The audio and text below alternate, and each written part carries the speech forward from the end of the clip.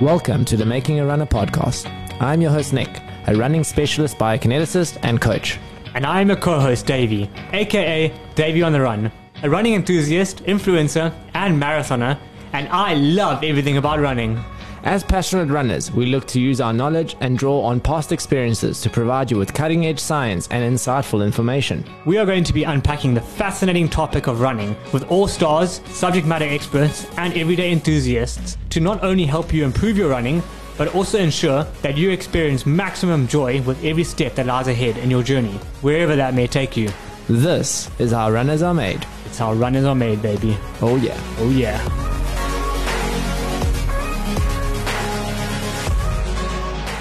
And you were saying that you believe that elite athletes and social runners and, your ordinary runners aren't actually so different. Can you elaborate a bit more on that? You guys always talk about the love of running. Yes. Okay. I don't think in Africa that the elite athlete run for the love of running. The love of running you people talk about doesn't exist. It's a job. As I told you that I came from a poor family, so when I was in Form 1, I had to drop out. Then I went to work in farms in Cape Town, but I couldn't make it to take myself back to school. The first time Neheng ran a big marathon, I sat with her and I just said to him, understand that this is how you get a performance is being able to go deep, and you're going to feel a lot of pain and you've got to accept it. It's part of it, okay? And she laughed at me, and she just said, Coach, running is not pain. Yeah, this is not difficult. Yeah, she said working as a young lady on a farm was far harder. We worked so hard that at night time we couldn't sleep at night. We cried in bed. We were in so much pain. So running was easy. I never saw a scientist become a good coach. So they say, is coaching an art or a science? And we believe it's an art. All right, guys. Coach Andrew Booyens, Neheng, Khatala, thank you so much for joining us today. We really, really appreciate you making the time out of your busy schedules to be here. We are super excited to have athletes and coaches of your caliber on our podcast. I think Davey can second that. I'm just very excited to officially meet an elite athlete and an elite coach. Yeah. It's a big moment. Yeah, so we're going to be discussing a few different pointers from a coach level, from an athlete level. Thereafter, we're just going to see where this conversation goes and just have some fun. Remember, guys, making a runner, this is what we're here for. We're going to be unpacking any topic related to running and how we can improve from a social level right up until a professional level. So I want to start with Coach Andrew. Tell us a little bit about your coaching philosophy and how you got to where you're at right now in your coaching career. Guys, thank you for having us this morning. It's great to be down here. You've asked me a couple of questions there. Loaded question. Firstly, I'd just like to say I'm incredibly blessed, very talented, hardworking, dedicated athletes. I don't specifically have a coaching philosophy, okay? I think I follow the Italian marathon system or Italian training system, which is used by 90% of all athletes around the world. The Italians are the experts and the leaders in training. I think I can say one thing. What's had the biggest effect on my career is a friend of mine, a guy called Gabriele Nicola. I met him via the agents our athletes run for Dimedon Athletic Promotions in Torino in Italy. I chatted to him early on, and he was just an incredible guy that invited me to go and spend time with him in E10. He set up the first training camps in Kenya and Ethiopia. He arrived with absolutely nothing to set up the first camps there. I spent a very interesting time there with him, and when I went there, I wanted to go and find the magical program for my athletes. And when I got there, I realized that I knew everything I needed to know about coaching, but what I needed to realize is how to work with the athletes, how to balance their training, how to know they're not overdoing it. That's one of the biggest things I learned, yeah. That's fantastic to hear. And I mean, prior to that, what made you decide to get into coaching in the first place? Because I'll definitely unpack that whole Kenyan situation. I'll be interested to hear much more about that. When I was at school, I was very lucky to have a coach called Richard Turnbull. Richard Turnbull coached Matthews Tomani, was his greatest athlete, plus he coached William Motolo. If you look at his training philosophy in those days, it's exactly the same as what we do today. So Richard was ahead of his time. He immigrated to Australia. He's got a biokinetic practice there. He was a biokineticist. Okay. Yeah, and he worked for Vaal Mines. Later came down to be the sports officer at Maritzburg University. So I learned a lot there. I trained with good athletes there when I was very young. I trained with Willie Motolo. And after Richard left, I helped Willie with his training. So we still use some of the routes today to prepare for the first time he won SA Marathon Champs. That was a special occasion because he beat Zitlele Cinque, so it was all a mind game to beat it. And those guys were running 2:8 or 2:10 every year in South Africa. So, sorry, Andrew, I just wanted to ask, you're an athlete, now coach. What was your favorite distance? 1,500 when I was a junior, and then 5,000, and then cross-country running. And we ran up to half on the road. Okay, so 5,000 PB? 14:43. Unbelievable. 14:43, okay. Wow. So very quick, okay. Well, Neheng, tell us about your 5,000 Your meter. turn. Good afternoon, guys. My name is Neheng.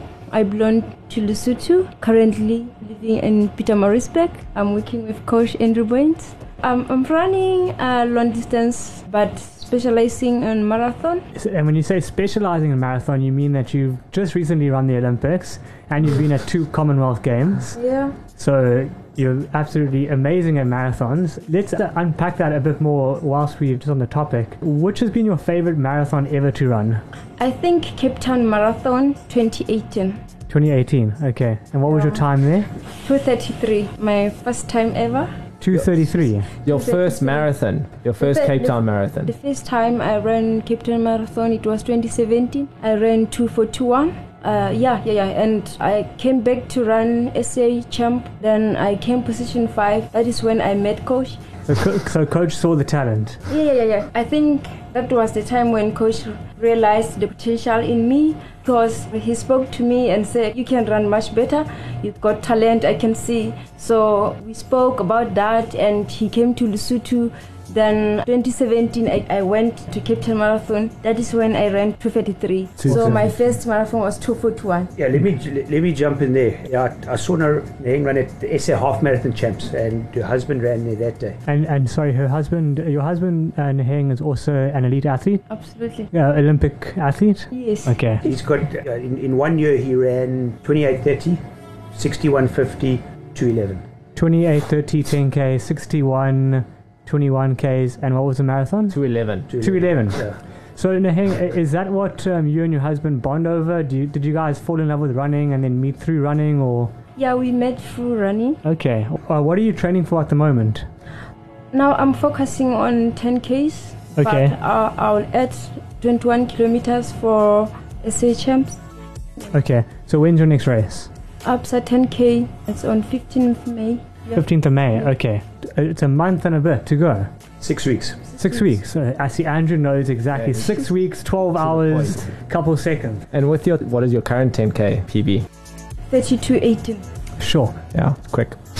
What is Taylor's PB? Because Taylor holds the record, if I'm not mistaken. Or No. Taylor's the national champion. okay, Taylor's run 32:10. 32:10. Okay. Yeah, Neheng was second at race. Okay. Yes, I've just seen a picture of you two at that episode. It was a 12K, wasn't it? Was it the No. Cape Town one? No, Neheng was second in the 10K. and in the 12K in Cape Town as well. Okay, awesome. Wow, guys. So now just sitting here, we know that we're sitting with some real talent. Now we started off by saying it, but now they've already spoken the talk. Yeah, the credentials are out there. They're out there. Just going back to Andrew's conversation of the training camps in Kenya, and saying that he knew how to coach athletes, but he really got to see the more emotional side of how to manage an athlete. I'd like to get into that a little bit more, because I think it's very easy to pick up a book, find out what you need to do with your coaching, but managing an athlete is a completely different story. Very interesting. I was in Kenya, and there were 6 marathoners in a group that had been training together, and the coach said to me, he says, these guys are all in the same shape. And he says, there's a likelihood that they'll go and run a marathon and 2 won't finish, 2 will run incredibly well, and 2 will have a problem in the race where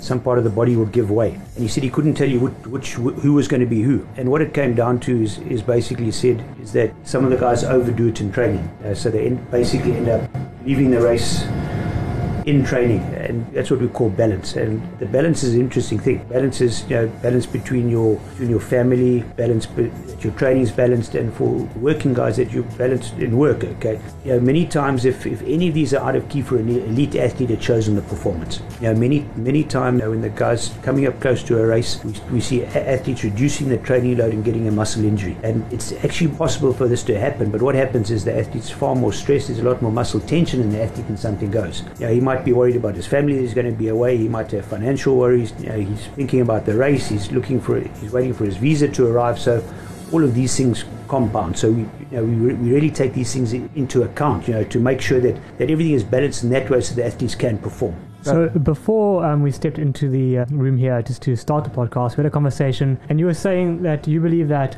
elite athletes and social runners and your ordinary runners aren't actually so different. Can you elaborate a bit more on that? Yes, I think the social runners run for enjoyment, and you can only have enjoyment when you're running nicely and you're injury free, etc. And the same thing, that you have a balanced life, that you professional in your job, and you do well in your job. You look after your family, and you spend enough time with your family, and at the same time you can enjoy your sport. If any of those are out of key, you're doing it for the wrong reasons. Sure, okay. Look, I think it's important to note that added level of stress from being a professional athlete. I mean, Neheng, you can tell us a little bit about that, because there's that overhanging need to perform. If you're not performing, what are you doing? You can call yourself an elite athlete, you can have the credentials, the times, but if you're currently not performing, then the sponsors start calling. It's a slippery slope to get into. Have you ever felt that type of pressure when training or when prepping for a race? Thank you.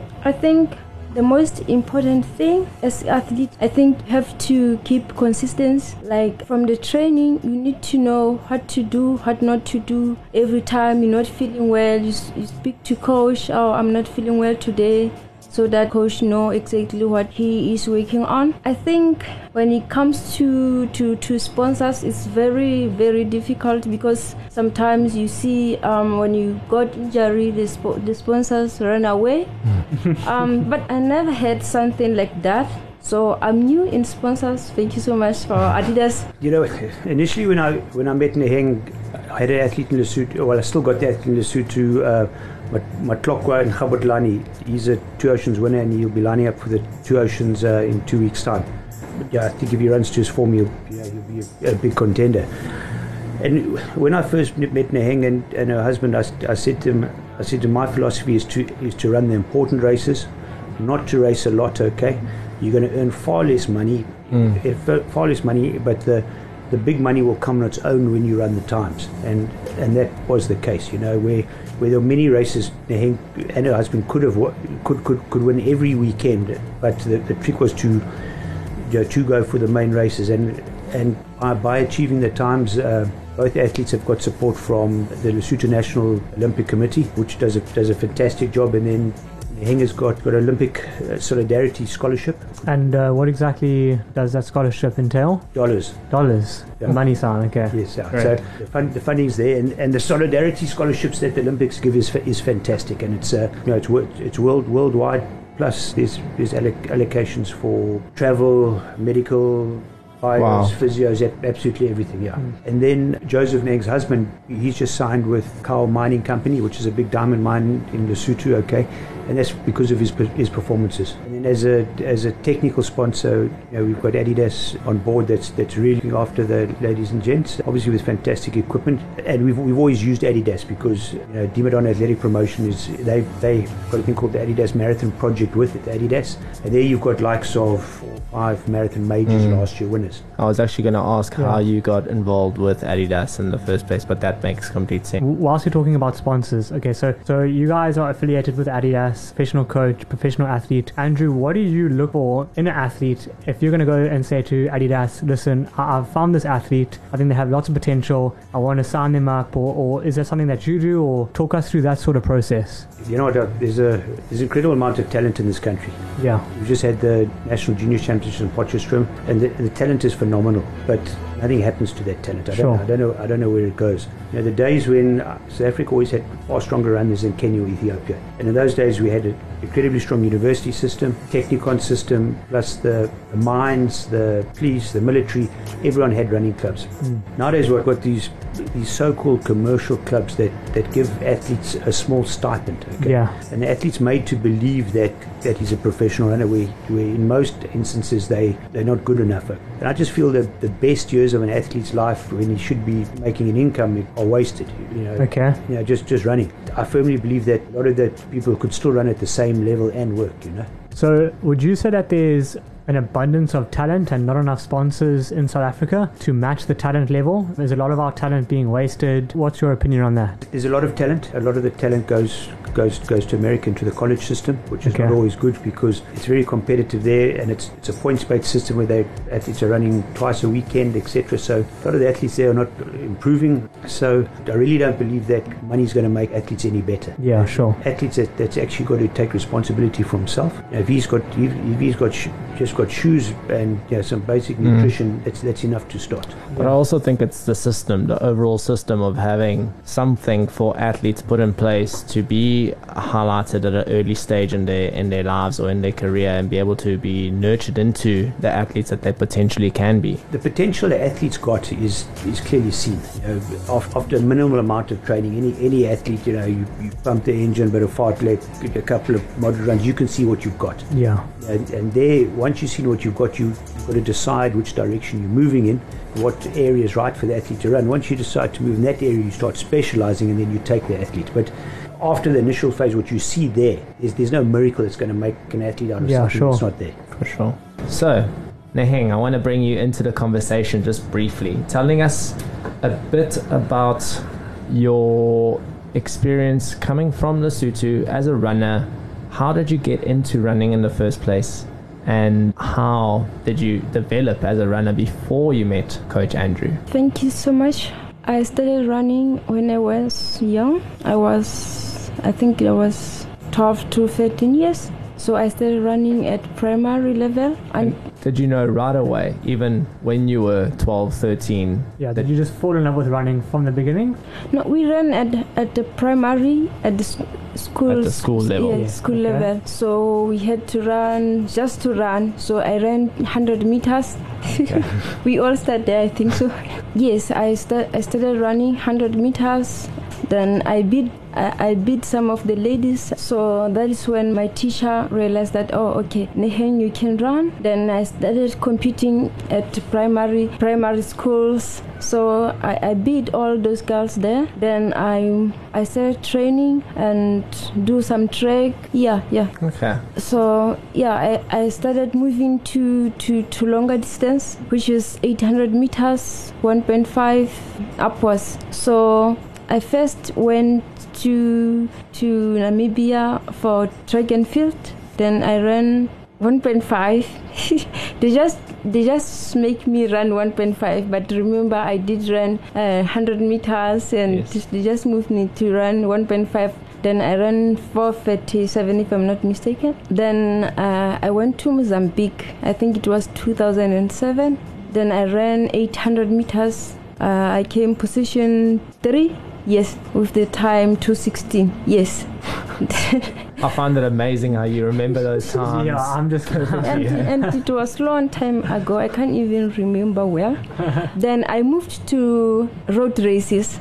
It was 2009. I ran 5Ks.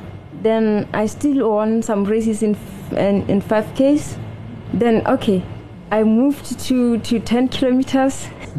I love the progression from 100, 200, 400, 800, 1.5, that we've known 5,000, 10. Oh yeah. Okay, yeah. I forgot about. I even ran 10,000, but on track. It was later. It was later this year. If I remember well, I won some races in Lesotho, which is high altitude marathon. It's well known. Yes. Then I moved to 21 kilometers. I still ran some races in Lesotho. Then I first ran the OR Tambo half marathon. Correct. I came position 1:06 and I ran I think it was 1:16 or something.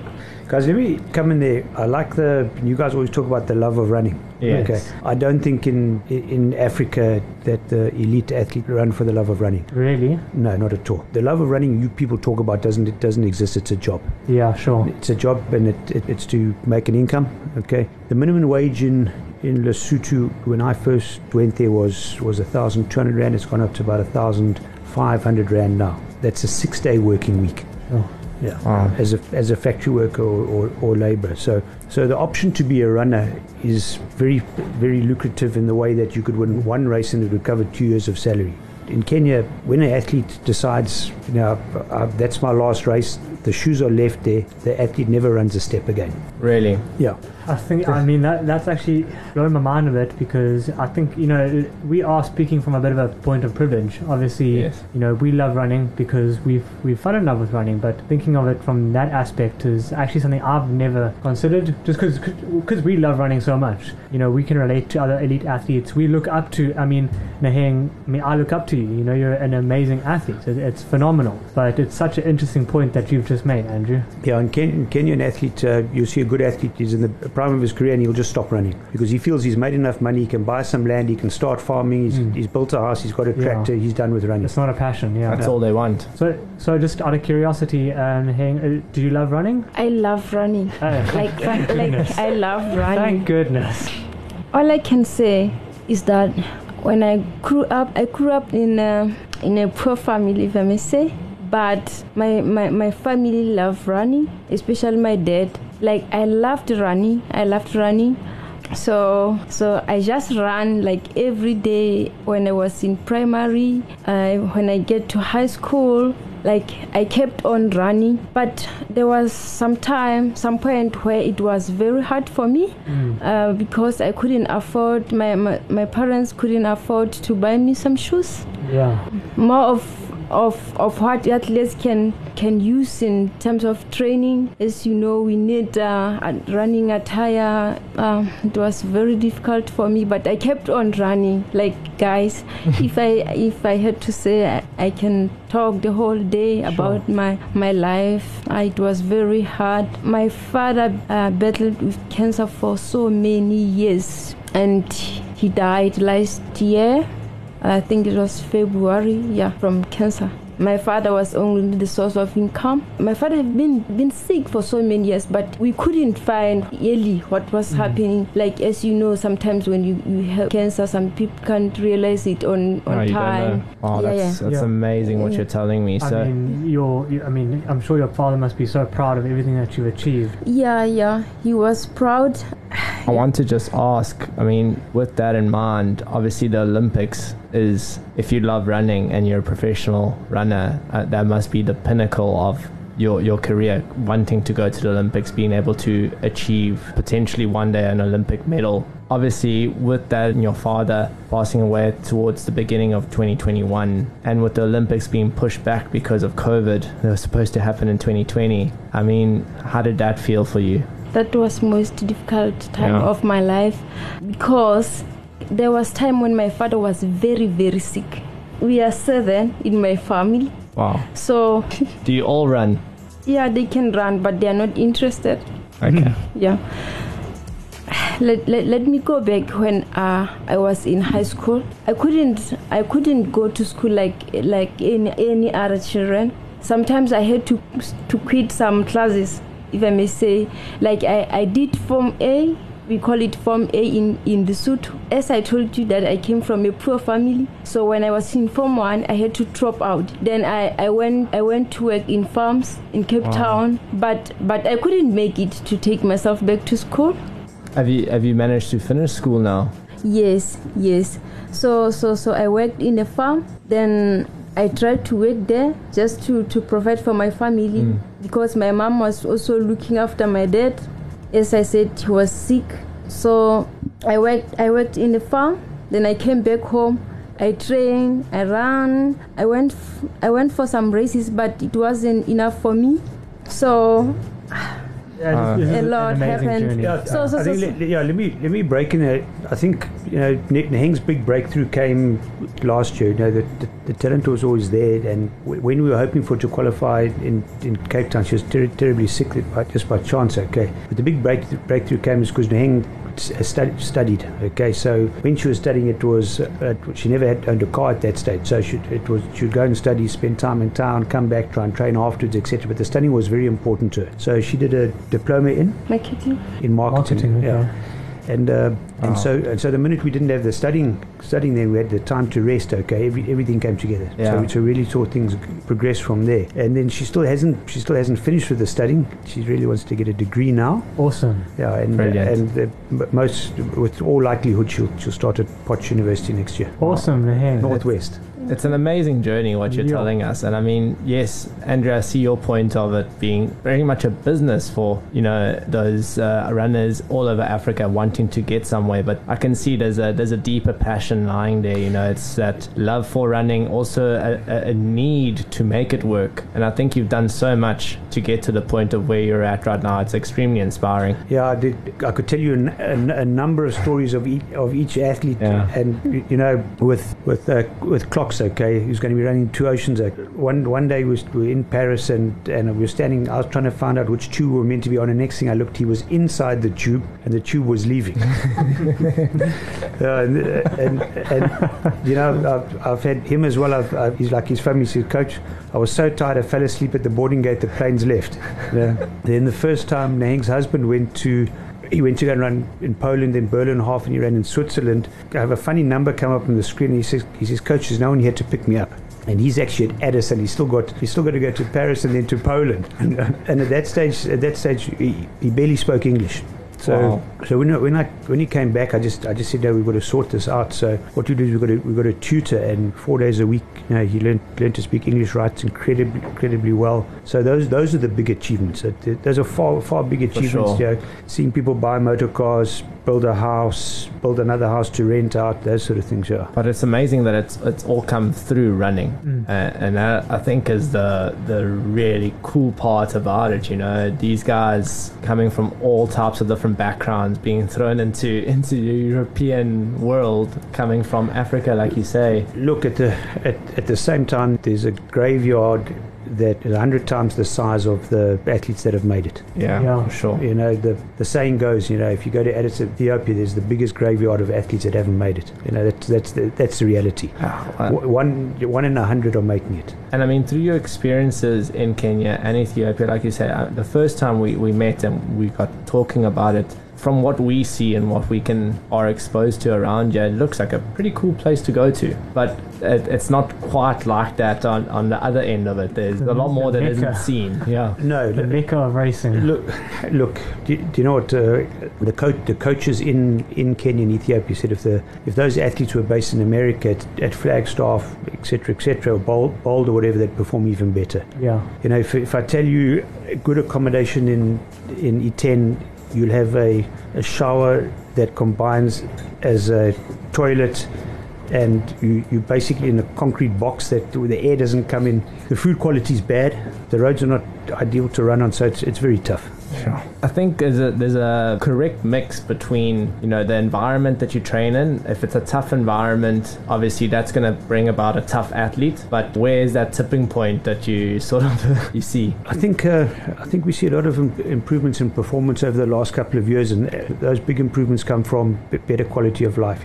Better recovery, better nutrition, etc. All those things make a big difference, prolonging careers. For sure. I was watching Kipchoge documentary, and obviously Kipchoge talks about his upbringing, and obviously he relates to having a very difficult upbringing, and says that a lot of the athletes that are brought through that system, that's the difference between Kenyan, Ethiopian athletes and European athletes. It's that need for success, and it's that it is those hard living environments and all of that. I don't know what your opinion is. I agree 100%. and the hunger for success. The first time Neheng ran a big marathon, I sat with her and I just said to you, must understand that this is how you get a performance, is being able to go deep, and you're going to feel a lot of pain and you've got to accept it. It's part of it, okay? And she laughed at me and she just said, Coach, running is not pain. Yeah, this is not difficult. Yeah, she said working as a young lady on a farm was far harder. We worked so hard that at night time we couldn't sleep at night. We cried in bed. We were in so much pain. So running was easy.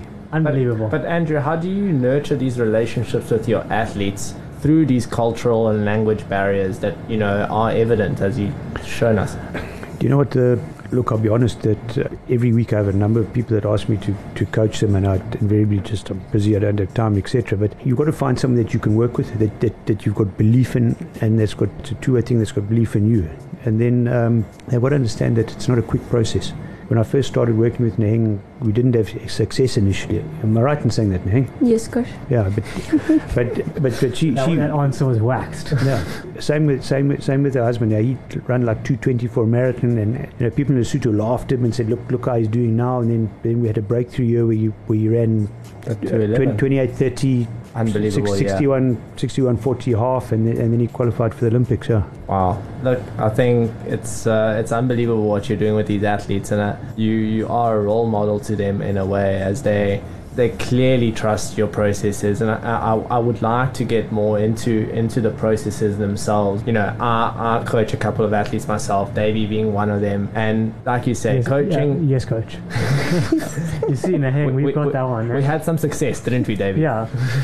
But it does go through times where that relationship is stressed. You feel like you are, as a coach, what you're giving to that athlete. You have the process in your head. You know to trust your own training. Them trusting in your training is another story altogether. And does Neheng ever just go off the rails and just like, here's your program, and then she goes and runs a 5k PB on like a Wednesday morning for no reason? No, I've never had an athlete do anything like it. Okay, no. So that's just me then. It's just you, David. It's just you. It's very interesting because Gabriel Nicola said to me once, he says, I never saw a scientist become a good coach. So they say, is coaching an art or a science? And we believe it's an art. Well, it's great, because the point that I have on here is called the art of running coaching. That is what I wanted to get into. And I think, like you said, you've mentioned a few things.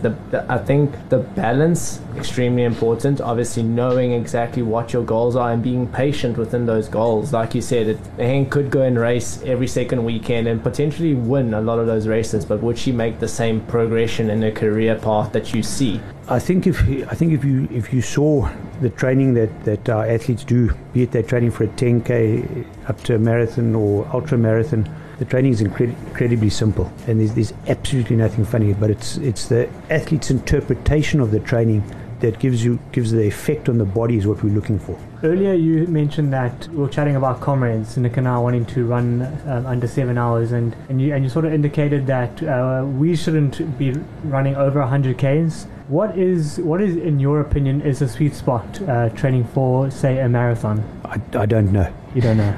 No, look, it's very simple, okay? If you ask any Kenyan athlete what he runs, he'll tell you he runs 220 Ks a week. But there are 204, 205 marathons that run 120 Ks a week. Some run up to 170 Ks a week. But if you're training in Kenya, you'll see all the athletes start their watch. You'll barely see an athlete stop his watch. The most common use of a heart rate strap is as a clothesline to hang things on. Yeah, so it's a lot based on feel. Neheng's nodding her head. You know, Neheng's, you know how many kilometers a week you run? Not really. Not really. No, so I couldn't tell you how many Ks a week Gerd is running. I couldn't tell you how many. I could. We so we follow stats. Like, you have no idea. I mean, stats for me, I think stats for a lot of social runners is big, because that's how we sort of measure our performance, kilometers run per week, your pace, all of that. I mean, how do you add up kilometers run per week? Strava. Okay, because warm-ups don't count, cool-downs don't count, and jogging in between doesn't count. Okay. Why? Because that's not running. That's not running. No. And let me ask you, do you believe in 80-20, 80 easy, 20 hard? I wouldn't know, eh? Yeah.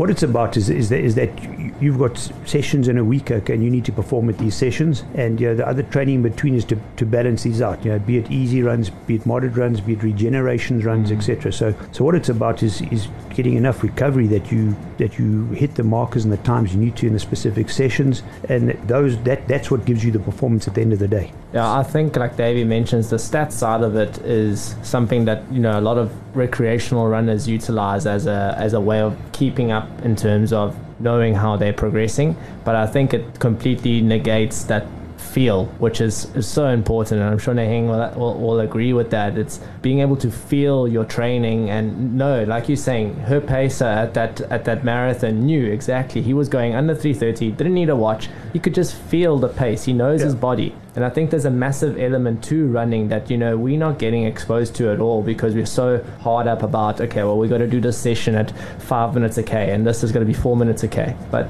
that's exactly what we say.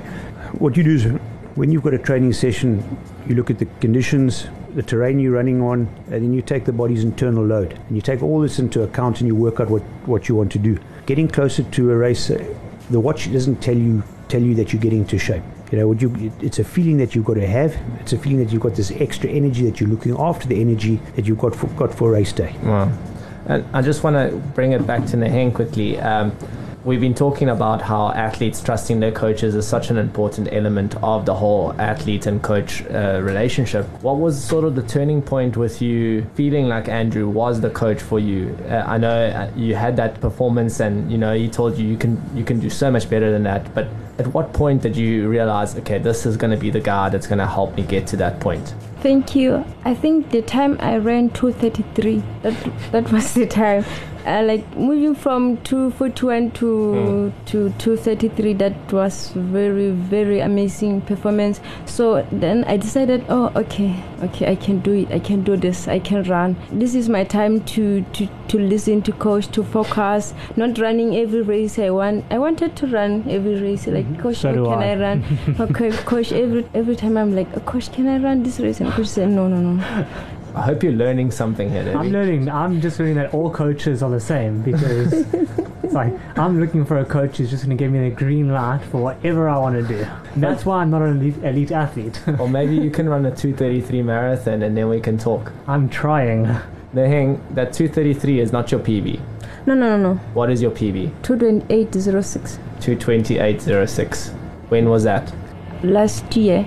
Amazing. Neheng, I just want to ask, in terms of supplementation, what does your supplement plan look like during a marathon like that? Actually, I'm using CC gel. Yeah, science and sport. You're using the isotonic gels. Is it the isotonic gels? So it's like longer ones? No. Which ones? Or is that a secret? Can we not? We can't know that one. We'll take it off air. Yeah. No. It's fine. I don't know if the product is here, but we just use one of their products of just maltodextrin. Yeah. I do say to Davey, I enjoy that science and sport all the time. It's hard to actually get our hands on it up here. This chem usually stocks some, but yeah. To be dead honest, the race day nutrition, that has a very small part to play. Yeah, okay. So leading up to it then, Neheng, what's your favorite, I mean, not your favorite, but a typical day look like for you when you're following an eating plan? Do you follow a specific meal plan? Yes, I did. The first time I came here in January, I was on diet. So, yeah. But it's very tough to follow the diet, like eat well every day. Yeah. When we say diet, we're saying about getting in the right getting in the right foods. Yeah. But you know what? Athletes don't. Athletes just eat generally a high. All your endurance athletes in the running world eat a very high carbohydrate diet. So what we're looking at is that you've got enough fuel to fuel the body to do the workouts. For sure. Yeah. And then the athletes just taking additional carbs on the day. No. Additional carbs the day before the race to maximize the carb stores. Then they will, in the morning, what they'll do is they'll just top up the carb stores. So they'll eat a banana and 2 slices of bread for a half marathon, 4 slices of white bread for a marathon. Is that right, Neheng? Yes, coach. Yeah. And then the hour beforehand, no fluids, and then it's 2 squirts or 3 squirts on a table out of the bottle. That's it. So I think a lot of social runners, we make eating a huge thing. It's a massive thing for us because obviously we're looking left, looking right. Where can we find improvements? How are we going to get that, better performance? So we overcomplicate it, especially, race day nutrition. That is something that I think a lot of social runners, really zone in on. But from what I'm hearing, it's definitely not going to make or break the performance. No, I think the money spent on supplements and all these things, if that same money was just spent on better quality food, you'd be far better off. Really? Yeah. And talking about that food, Neheng, what is it that you enjoy eating? What's your favorite meal? Pizza, burger? Say the day before a marathon, what you going to be eating? It can be chicken, rice before the race. I think every time before the race, I had to watch carefully what I eat so that I don't have running stomach or whatever I can. So you don't have a curry before you run? No. But I think it depends what you going for. If you run a marathon, you must be strict. I think your stomach is a lot more susceptible to issues over 2.5 hours than. Yeah. You know what? If the guys understand how everything worked, basically what happens is that to have gastro stress is basically that the athlete is taking too much carbohydrate and gel or drink, etc., and that sits in your stomach. And once it's sitting in your stomach, the stomach doesn't absorb because the stomach says I'm too full. That's when you run out of carbohydrates. So you need to do the simple calculations of what the body can absorb.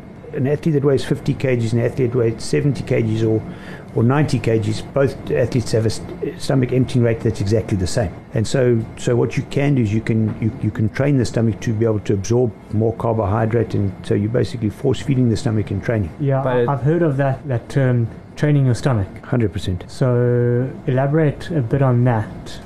What it's about is to see as high a concentration of carbohydrate the athlete can take, and in marathons there's a table every 5 Ks. So you're going for you have a bottle every 5 Ks. So in training you need to mimic that. Okay. And I mean, in training with that, then are you mimicking the eating on the longer runs, or are you also mimicking it on the interval sessions where obviously the athlete is running at the marathon pace? It's a lot harder to eat at 3 minutes session. 20 than it is at eating at 4 minutes. Okay.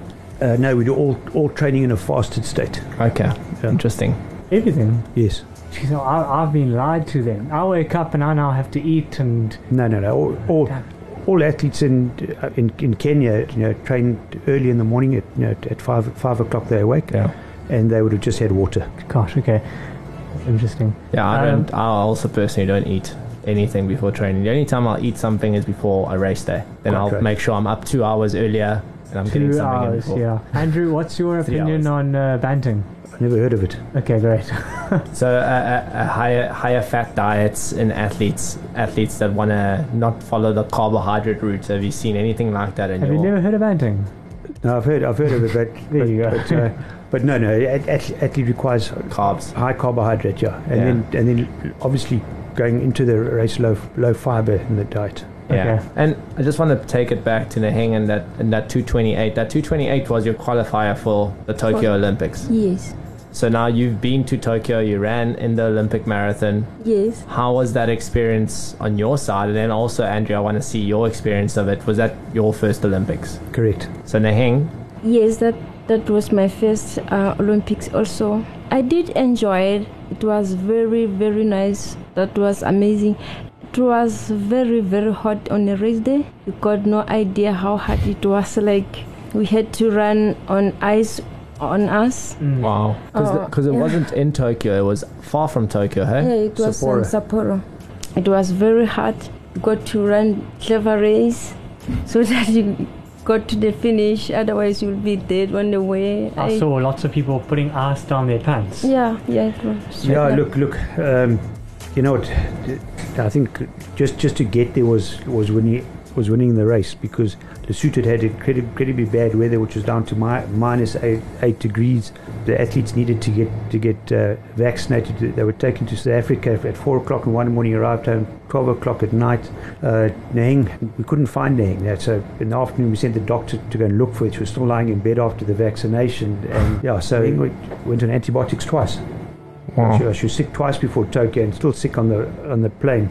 And from my side, we just had the looting in KZN, and you know, after that, just 5 days to go. So I locked myself away. I went into self-isolation because I needed 2 negative COVID tests. So thank goodness I got those. And You're then, clear. Yeah, and then it was also another long story to get there. Long flights via Singapore. We got to Tokyo in the early hours of the morning. But thank goodness we had 10 days there before the race. And moving to Sapporo, we had enough time to actually do some training and reactivation of the body there. But the heat was incredibly hot. But it worked out a fueling strategy that worked. So what the fueling strategy was to have a diluted carbohydrate drink, so you get enough More liquid. water, yeah. So you get enough liquid in, and it was fine. Neheng was passed by 3 athletes on the last K. But I mean, I really believe Neheng's on an upward trend now. You're running far faster over 10K, and everything's in the right direction. So we're going to see some big performances. But let's just hope everything opens properly, because road running is still in a very bad state at the moment. I think in terms of with regards to that point in particular, I would hope to see that we are going in the right direction. All the international marathons starting to open up, especially, I mean, here in South Africa, we're certainly getting a lot more races. I know a lot of races are limiting their entries, but I don't think they're actually limiting entries. I think they're saying there's only 2,000 entries, but you get there on there's like 4,000 people lining up. Yeah, the biggest thing from an elite perspective is you have what we call the label races. So these are World Athletics recognizes races where the athletes score big points, etc. And over 50% of all those races are in China.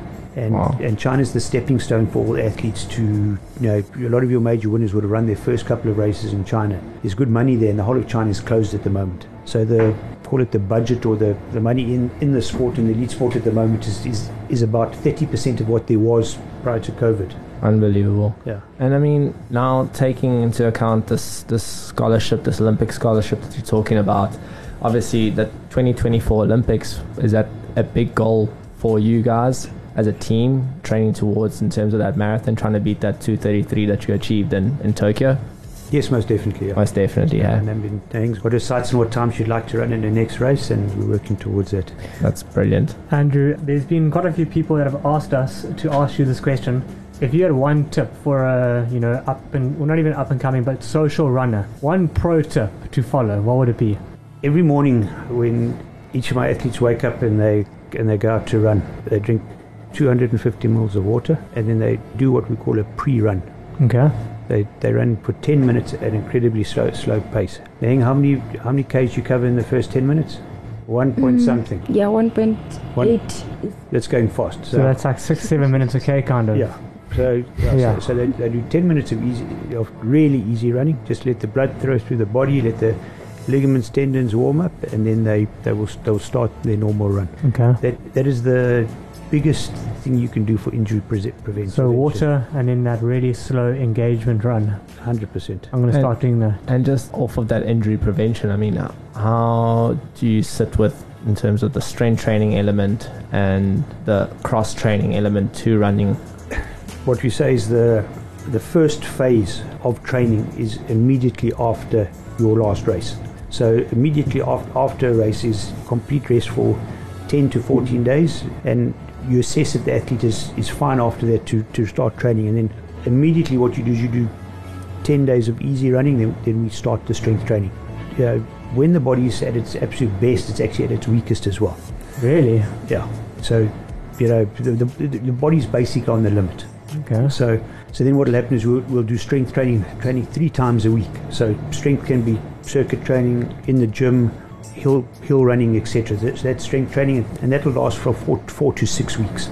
And then after that period, the athletes don't do it at all. Really? So then they just focus on the running. You can have some mobility work and some exercises, etc. But the strength work will take away from the quality required in the specific workouts.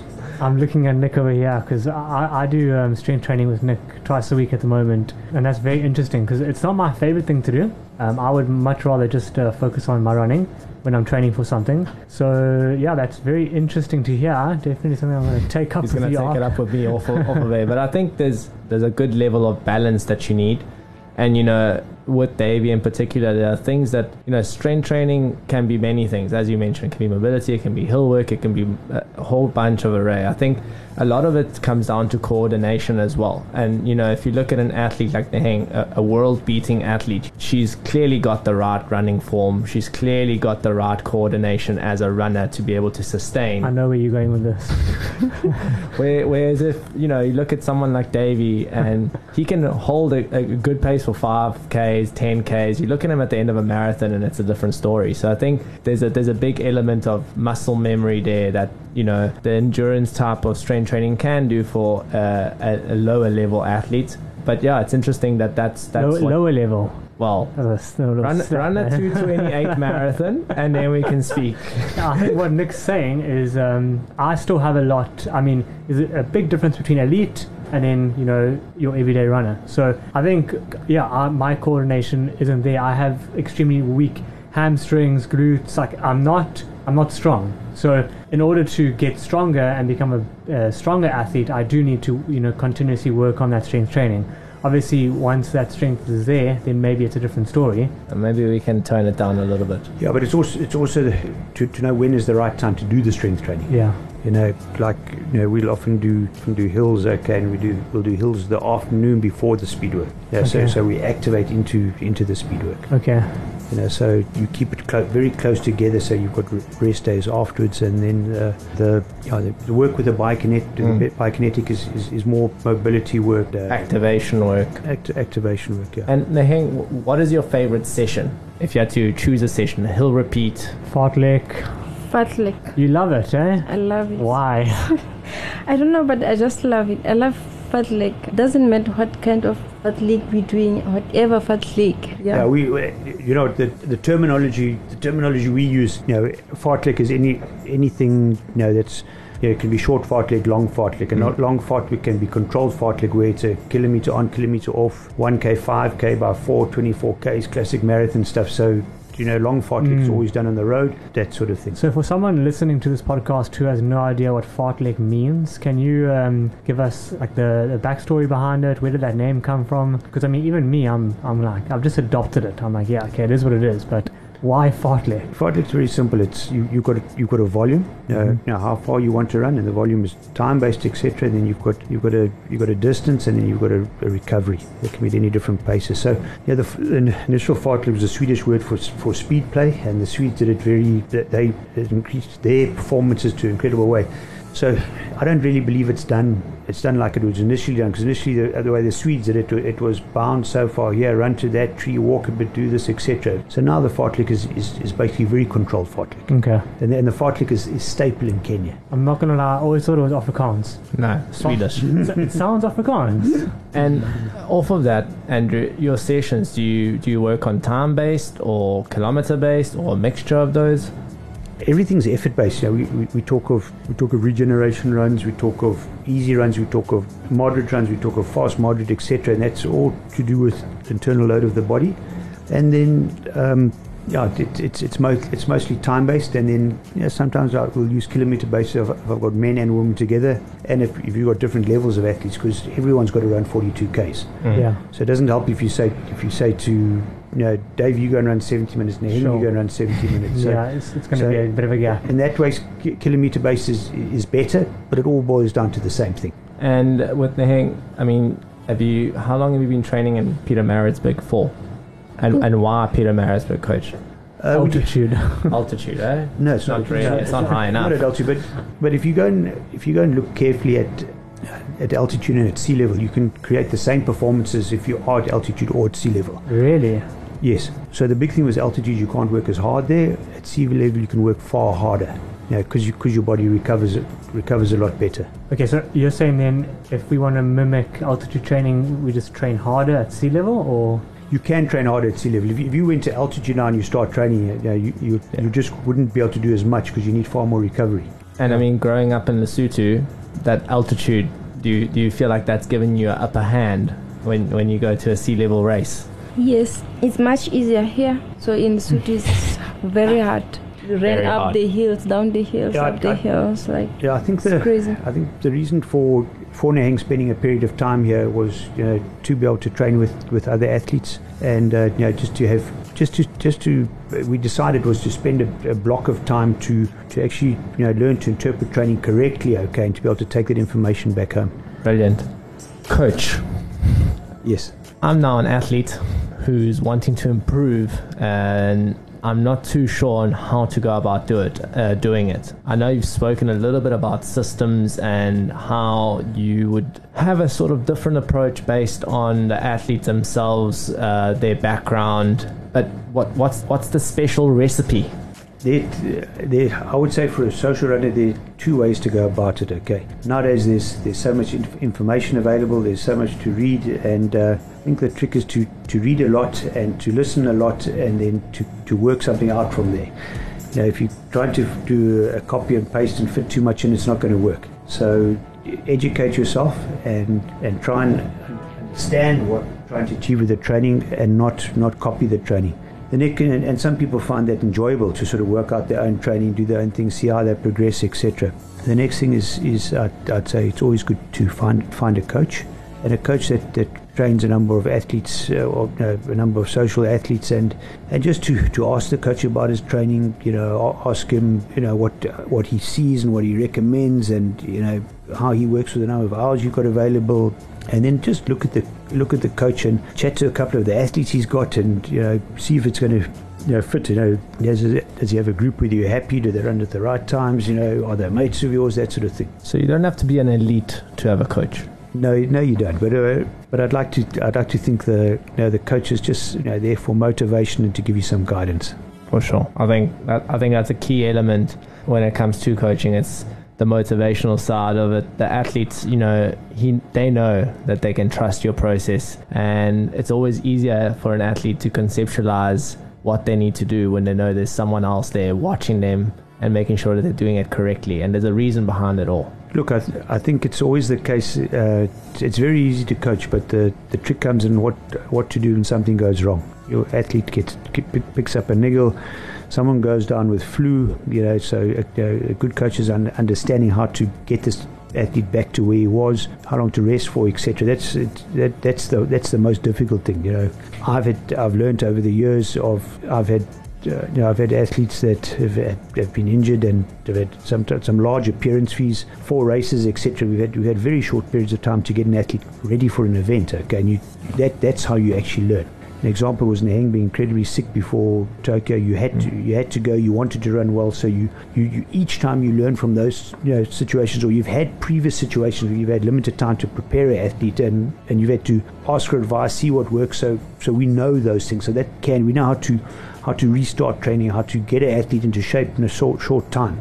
The biggest thing is I believe as a coach, if I've got 2 weeks before an event, it's a massive amount of time. We can change the athlete's form in that time. Wow. And I mean, how, if you don't mind me asking, how can you change an athlete's form in just 2 weeks of training leading up to a marathon? I mean, taking into account the tapering process, how do you even go about tapering? We only hear the word tapering with social runners. Okay. We've never heard the term. It's good to know. Yeah, very good. I've never heard the term taper amongst Elites. Amongst elites. Yeah. So you might have a decrease in volume, last workout a certain date, but you still need to. The body still needs to keep ticking along. Yeah, you might do fast workouts, but not produce too much lactate, etc. But there's different ways of it. But how you do certain sessions, what type of work the athlete requires, at what intensities, that's how you do it. Brilliant. Davey, you falling off there. I'm just trying to take it all in, to be entirely honest. I think Davey's world is turned upside down. I think he came in here knowing what he was doing and leaves here feeling. I'm puzzled. He's going to have to listen to this a few times to get to the heart of it. Guys, listen here. I'm learning every day, and I'm consciously wanting to learn. Okay, I speak to coaches on a regular basis. I sit every week. I'm with Willie Motolo on the side of the track. I talk a couple of times to Hendrik Ramala out of Zoo Lake. I speak every day to Chris Brewer in Cape Town. I speak once or twice a week to Gabriel and Nicola in E10 in Kenya, and we all share ideas, and we all keep on learning. So it's a constant evolving situation, how to manage these athletes. Yes, I'd take an example. Okay, we've seen the half marathon record go from just under 59 to 57. Okay, Yeah. that is because of a new. They found something different in training. Okay, they've been able. We're able to get athletes to run with a heart rate associated with a 10k for 21ks. That's just an example. Sure. And I mean, 20k for those of you that are listening, there's a big difference between running hard for 21ks and running hard for 10ks. Hey, Neheng. And interestingly enough, that came about during lockdown in 10, where the athletes weren't allowed access to the tracks, so they had to use other fartlek sessions. Okay, they were using 2 fartlek sessions a week, and all of a sudden they found, jeepers, so we're seeing something different in the athletes doing different work. Neheng, on a race, what does your heart rate get up to on a big 10k effort? Do you know? I mean, I believe they use heart rate straps for washing lines or Correct. Do you follow your heart rate? I mean, Any idea? Yes.